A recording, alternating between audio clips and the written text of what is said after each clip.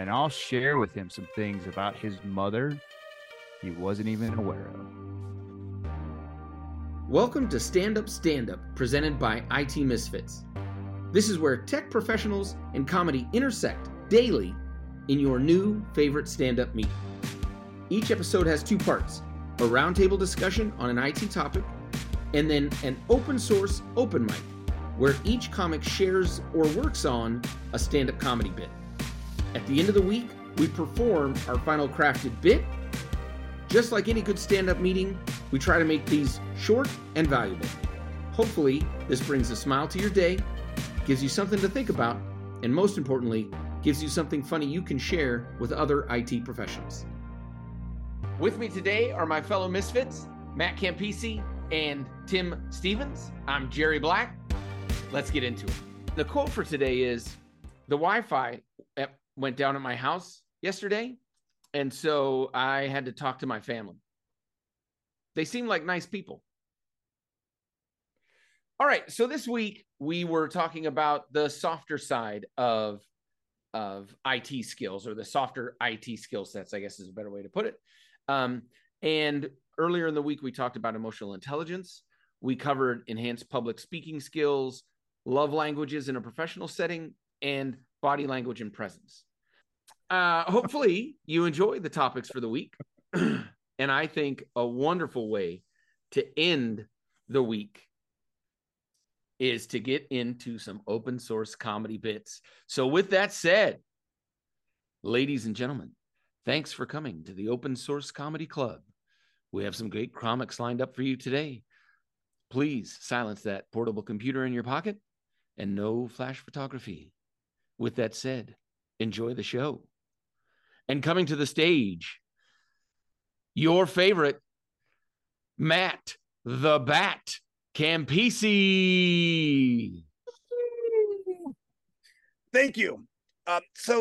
Even though I'm not in a professional environment now, I've been really working on my at-home professional environment to make sure the backdrop and the work environment looks good on video, since we're now living in this web conferencing world. And instead of spending a couple $100 on a cabinet to make my work area look better, I thought I could do it myself. And I realized I am so not handy that my university is going to revoke my mechanical engineering degree. I have a Bachelor of Science in Mechanical Engineering, and I couldn't put a bookshelf together. It is shocking. I am so not handy that Home Depot has asked me not to come back. I am so not handy, even though I thought I was. I was looking into the Woodworkers Association, and they're going to restrict my membership because I failed the adage of measure twice, cut once.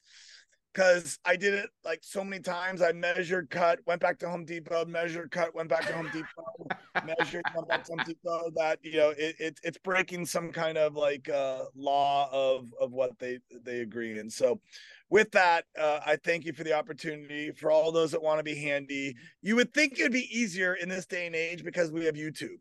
Like, doesn't YouTube have every answer you could possibly have? And yet that I failed miserably watching YouTube and having Home Depot, I am so not handy. It's a shame that I think the internet failed me. So I'm with you, Jared. All right. Thank you, Matt. Great job.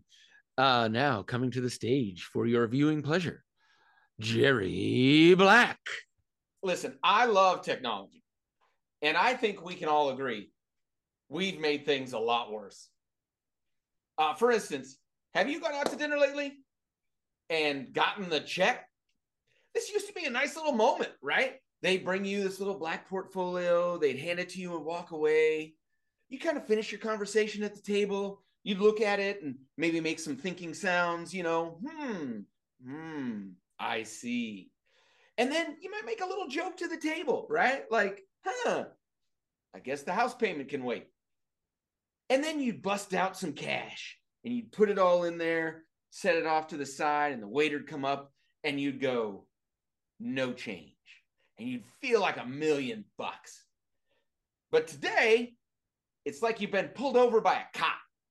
And, he like walks up to the table with his little digital handout notepad thing. And he's like, Oh, Mr. Black, were you drinking before you got to the table? Because I'm seeing a couple of wines on here that I didn't put on your bill. So yeah, I guess maybe you had a couple at the bar before you got here, huh? What I've got you for, Mr. Black, is see, 2 appetizers, 4 glasses of wine, a chicken, and a steak. Do I have that right, Mr. Black? Yeah, that sounds about right. Okay. Oh, wait a minute there. I see a potato. Guess you forgot about the potato, didn't you, Mr. Black? We're just gonna add that on. How are you planning on paying for this today, Mr. Black? I was planning on paying in kittens. Do you have kittens? Can you take kittens? My cat just had kittens, so I was hoping kittens. Oh, funny guy. Funny guy. Seriously, how are you paying, Mr. Black? I'm going to use cash, actually. I have cash. Oh, cash. Cash. Now, what am I going to do with cash, Mr. Black? We find cash leads to a lot of problems around here. I'm going to need a credit card, and I'm going to need to see some ID. Okay, sure. Just a second. There you go. Huh. Yeah, okay. Okay, Mr. Black. I'm going to go ahead and fill this out for you real quick. Just need you to sign that off and choose the tip, if you would, while I stand here and look at you. Oh, okay. Thank you. Thank you so much, Mr. Black. I really appreciate that that tip there. I notice that you asked for a copy of your receipt. So I'm going to need to go in the back and grab that. I'll be back in a little bit. And they leave, and like 10 minutes later, the dude shows back up with a printout of the receipt. Like, that took longer than getting the appetizers. Why does that take so long? Like, they had to go get the paper? I don't even know what they're doing, but he's back there. Finally, he comes back out. He hands me the receipt, hands me my ID, which he took with him, and my card. And he says, all right, Mr. Black, well, you'll see that my name's at the bottom of your ticket there, and the number for the restaurant. If you'd like to leave a review or talk to anybody about your experience here today, happy to have you call in and just let them know that I was your server. You and the family here, you guys drive carefully, okay? And I was so mad at the end of this because I just felt like this, I just felt like I get treated like crap. That I waited in the bar for 2 hours. I sent the family home, and I waited. And I waited for him to go in the bathroom. And as soon as he went in the bathroom, I went in the bathroom and stood at the sink. And when he came out of the bathroom, I was like, oh, so I see that you've decided to use the restroom today. You better wash those hands real good. I'm going to just check and make sure that you got every knuckle there. Oh, are you using that soap? I'm not sure you'd use that soap. Oh, wait a minute. You touched the faucet again. You can't touch the faucet after you've washed your hands. You'll need to restart the entire process, sir. I was on this guy like a parolee taking a drug test. You know what I mean? Like, I was looking at everything he was doing.